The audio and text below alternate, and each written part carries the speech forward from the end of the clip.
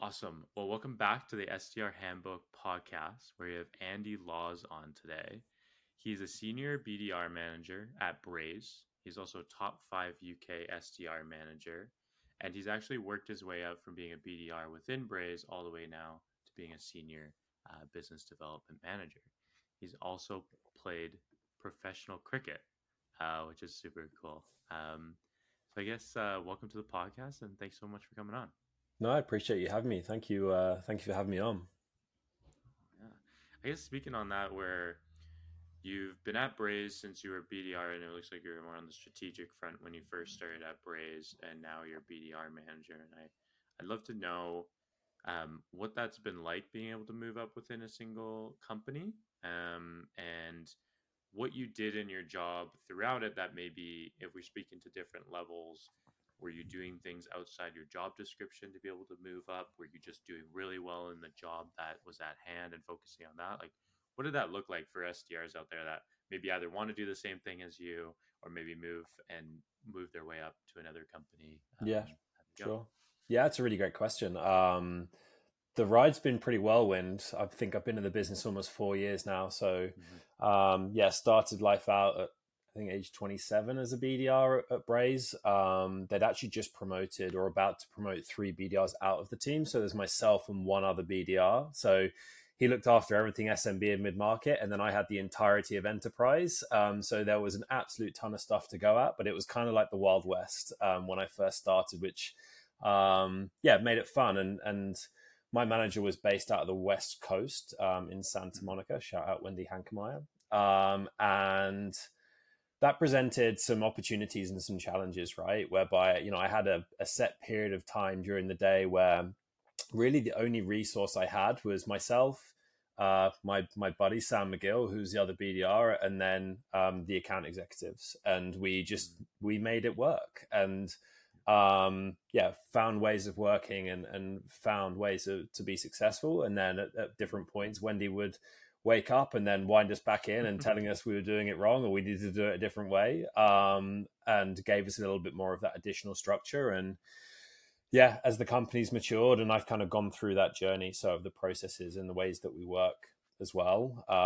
So at the point at which I was about, I don't know, maybe six to 8 months into my role as a BDR, we started hiring more BDRs.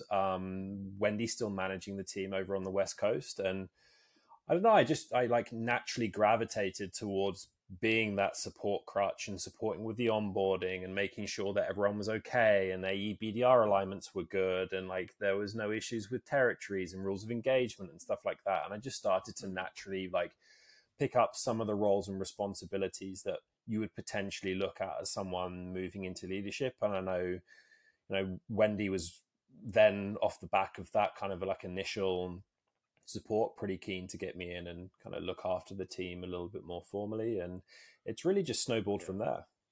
So what you're saying is when you guys hired more, and was that on your UK team or on the US team? Yeah, UK team. So the US team was relatively well established. They had a manager on the East Coast that was managing that team, but there was a bit of a gap and a bit of a gulf for someone to really look after what was a rapidly scaling EMEA team in London.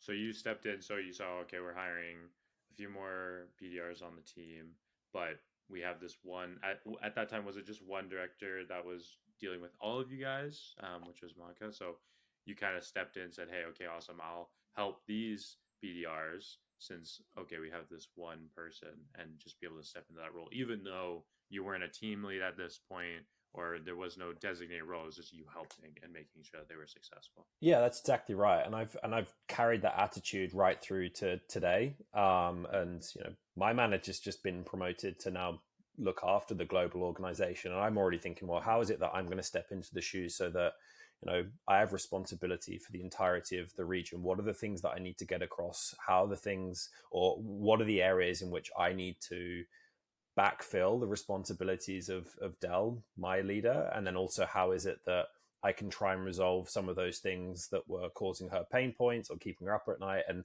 actually just having a really open, honest transparent conversation with whoever your leader is to understand what those things are, and then you can Mhm. collaboratively work towards those, with knowing that you've got some degree of a safety blanket too. Like, that's the nice thing about it, is I've got some stretch goals that I'm working to, and other people, when they're thinking about that promotion, like, ask for those stretch goals, and then make sure you have those consistent touch points whereby you can loop your hiring manager or your manager in to get the additional support you need, or the different additional education that you need that's going to help you Mhm. get there. But that's such a powerful way of getting to that next step, is like asking what are the areas you can support on, or recognizing those areas and then really leaning into trying to solve for them.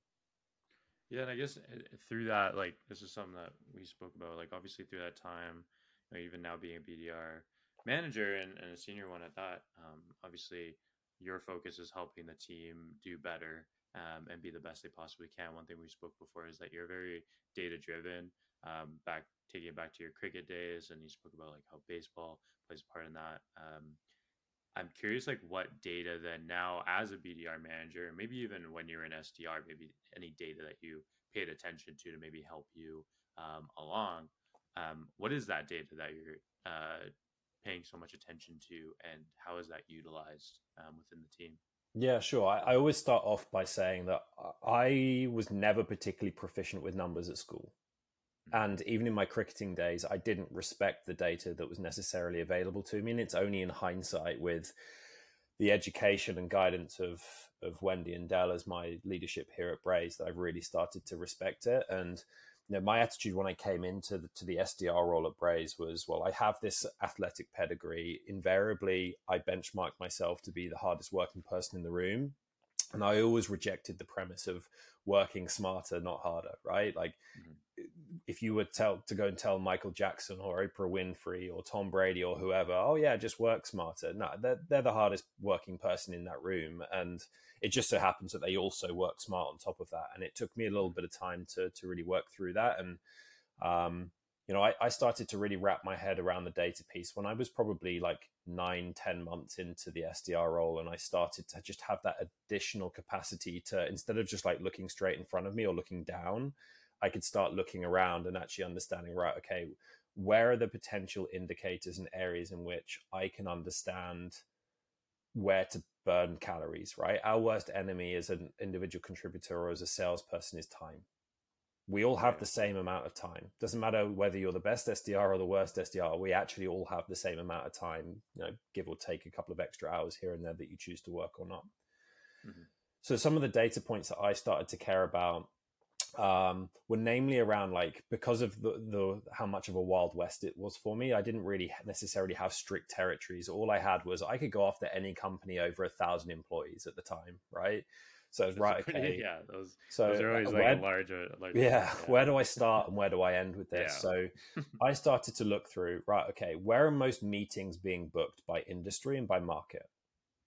And then which industries um, were we closing the most business with, right? So it'd be like, oh, okay, this is interesting. We're booking a ton of meetings in this industry, but we're not closing any business here. That's probably not worth my time.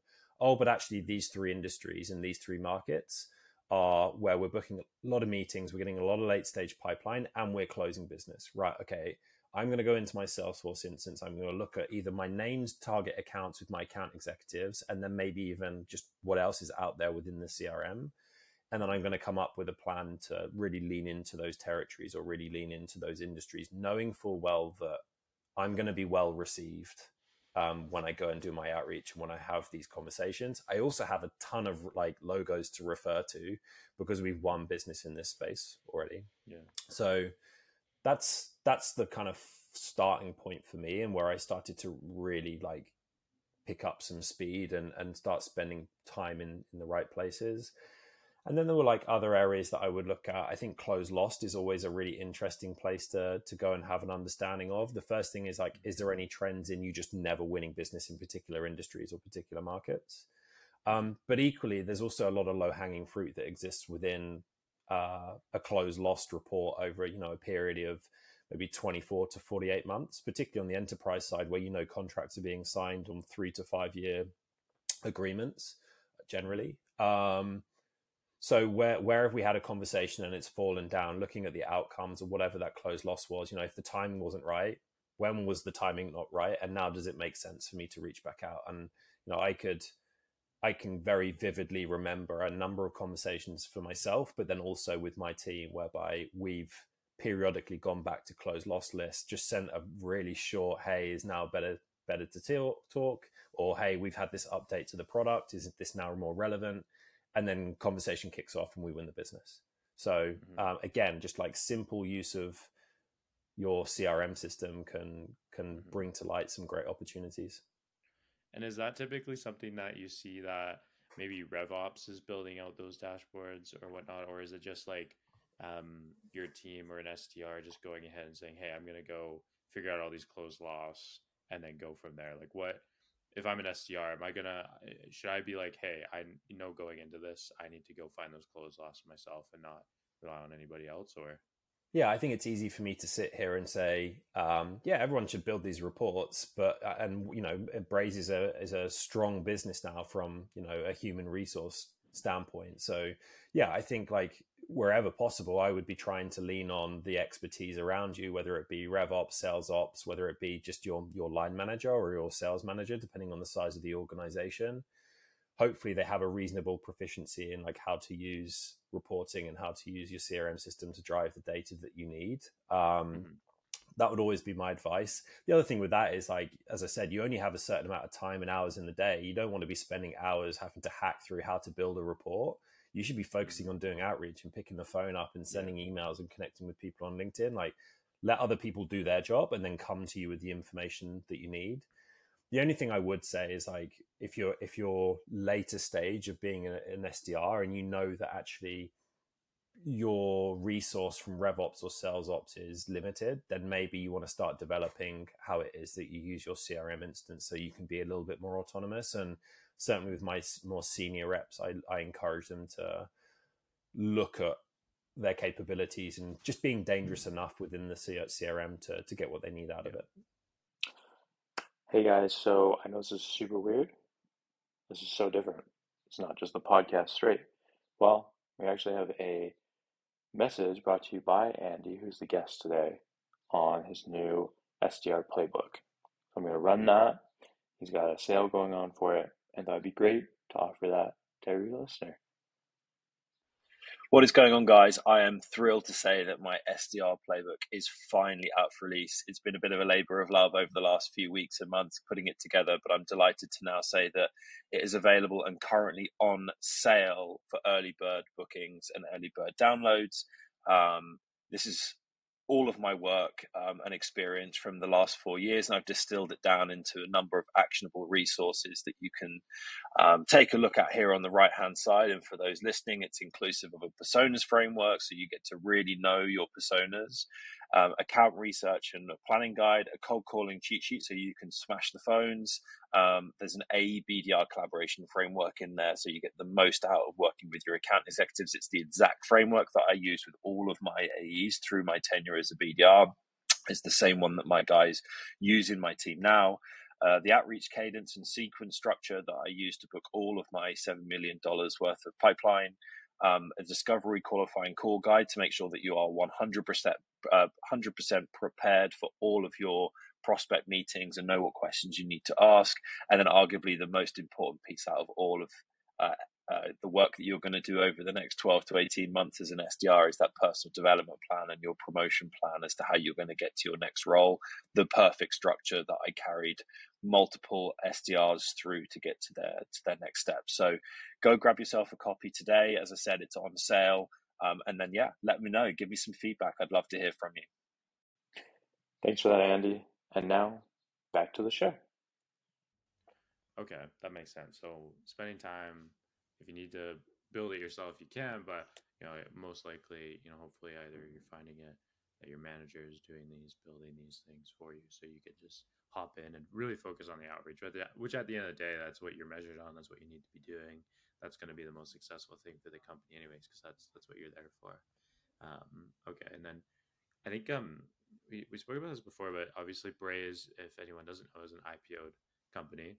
You guys are a publicly traded company, and I found that really curious because I've only really spoken with SDRs and whatnot in the past that have been part of companies that are private. And obviously, private versus IPO'd in many ways is different because you're looking at quarter to quarter versus years when it comes to a private company who doesn't need the pressures of quarterly updates and whatnot. So I'm really curious as to how that has affected how you go about training your team and looking at goals each quarter. And how do you think that maybe if you feel like the team is even more overachieving due to the fact that you guys have a quarterly basis that you guys have to hit certain things as a company, how could that then be pushed onto a private based company to really even maybe get more out of their team, even if they're not IPO'd and have those pressures? It's a really good question, and I think the first thing is like the fundamentals don't change and shouldn't change. Like if I think about the end goal and the end state, it's always been the same, right? Like that target's always existed, and you've always strived for it. I think two things really stand out, or two things really feel additionally prevalent now than they probably did prior to the IPO. The first one is the importance of forecasting and where you actually think you're going to get to. And yeah, I think probably prior it felt less of important to like be forecasting really accurately against the number. Obviously you'd be striving to do that, but like now there's obviously a tangible difference, and there is a very strong drive for accuracy from senior leadership to make sure that they have the truest view possible as to, obviously the state of the business and the direction it's going in. And this is set in the same with results, right? Like you can very clearly see the tangible impact that you're having on the business, like in the public eye and in the public space with the share price now and how we're performing. I think it was interesting, like when we were going through like our ultra high growth phase of like scaling and adding more people to the team, because you could see your work being returned in human resource and teams getting bigger. And like now it's still kind of the same, but on the kind of flip side of that, yeah, like you can see the share price and you can read the earnings calls, and you can see the reports of close one logos and stuff like that. It's like, oh yeah, like our team was involved in that. So it's definitely high pressure. Like it obviously counts for a lot, and it feels a lot more real now. But at the same time, it's kind of cool to have lived on both sides of the fence and also see the tangible impact you're having on the share price now. Okay, awesome. And I guess like when it comes to private based companies, do you feel like there's anything they can learn from that? Where obviously, like you had mentioned, when you spoke about needing to do reporting and making sure there's more to that, which obviously, me having come from private companies, I know that reporting isn't always the best in how you do things. Do you feel like there's an advantage to being reporting more and having more insight like that? And if so, what that advantage may be? There's much more data and analysis and scrutiny around all areas of the business, both on an individual level, on a team level, and not like an organization wide level. How much of that is just because I'm more exposed to it now from a leadership standpoint, and I'm a little bit more tenured within the business, and I was obviously fairly junior, well, very junior when I joined the business, and whether I was just ignorant at that point, I don't really know. But I think in the 3 years or so that I've been doing the leadership side of this job at Braze, the rigor and the process and the systems that have come in through that time to create better accuracy and enhance performance and just find incremental ways of like bettering the way that we operate is second to none. Like from what I would see as being a relatively immature state, like operating a lot out of Google Sheets, through to now having all sorts of technology, or using really working Salesforce a little bit harder, or a lot harder to get the information that we need and to drive the accuracy. I think that they're the big changes. Yeah, there's just a lot more rigor around how you operate in a more tenured business. Oh yeah, awesome. Something that we spoke about before was emotional intelligence, and that's something that you've worked on and done keynote chats on. You worked with founders of companies on, and obviously at the end of the day, you worked with SDRs as well. I'm curious why you think it's so useful, and obviously you spent a lot of time around it, and how that plays in part for SDRs and what you see in from SDRs that utilize emotional intelligence, or like at least try and practice it more in their day to day, from your team or just anyone in general. I think from a leadership side, particularly within the SDR function in a lot of organizations, I don't think there's any more important skill to have personally. And the reason I say that is most people coming into the SDR role are probably anywhere between the ages of 18 and 30, right? And it's an entry point, it's an entry segue, and it's either people's first job, or maybe it's their second job, or they're transitioning careers, or maybe they're like me and they've come from vocational or like sports or arts or military or whatever it might be. And even from my own experiences, like your 20s can be relatively turbulent, right? You're trying to find your place in the world. You've got money issues or like money worries for the first time probably in your life as an adult. You might have moved cities. You've got to find new friendship groups or establish new relationships. Maybe you've had like what you thought was a long-term, relationship with a partner that doesn't work out. Maybe you've experienced bereavement for the first time, right? Like maybe you've had a close family member pass away for the first time in your adult life, and you've got to deal with that. And then on top of all of that, where you're juggling all of these things within your life, you've then got this job that you need to do where you've got a target on your back, and there's two lanes of learning, right? It's not like when you're an AE and you go, right, okay, moving company, I need to learn this new product and know how to sell it, right? You should, by that point, theoretically have a decent understanding of what good looks like to be an AE. Most AEs have been an AE somewhere else. When you're an SDR, you've got nothing to refer to. Like it's your first job in this space. So with all that stuff going on in the background and relocating, whatever it might be, you've then got to learn what does good look like from an SDR standpoint, but then like what the hell is this product or service that I need to sell to? So you've got all of these different layers. And from my personal experience, like putting the human first and understanding the individual and getting to know them and how it is that they are, psychologically and emotionally and spiritually and religious, like whatever it is, actually, if you can level with them on that level, you'll get the most out of them. If you put the performer first and don't have any appreciation for the human being, you aren't going to get the best out of them, and they certainly aren't going to get the best out of themselves. So I think that's probably the most rewarding part of my job, quite honestly. It's like it's not training SDRs and like coaching SDRs and making them amazing AEs. Like it's about helping young adults like find their way in an industry and find their way in like the early parts of their adult life. That's the most enjoyable thing. And how does that look like when you're